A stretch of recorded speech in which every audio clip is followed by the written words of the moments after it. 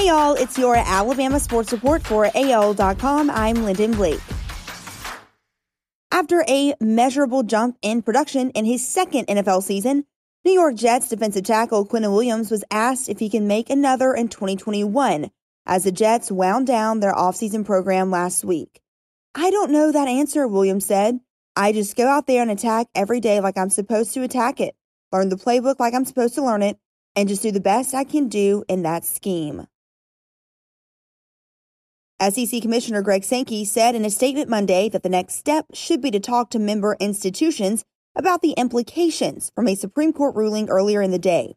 The High Court ruled unanimously that the NCAA cannot limit education-related benefits like computers and paid internships that colleges can offer their sports stars, a victory for athletes that could help open the door to further easing in the decades-old fight over paying student athletes.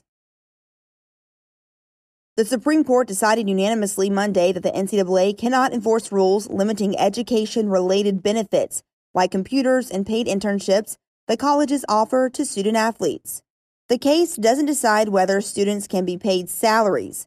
Instead, the ruling will help determine whether schools decide to offer athletes tens of thousands of dollars in those benefits for things including tutoring, study abroad programs, and graduate scholarships. If things go as planned, Kenyan Drake likely will get some rushing attempts and catch some passes that might have ended up in the hands of Josh Jacobs during the 2021 NFL season.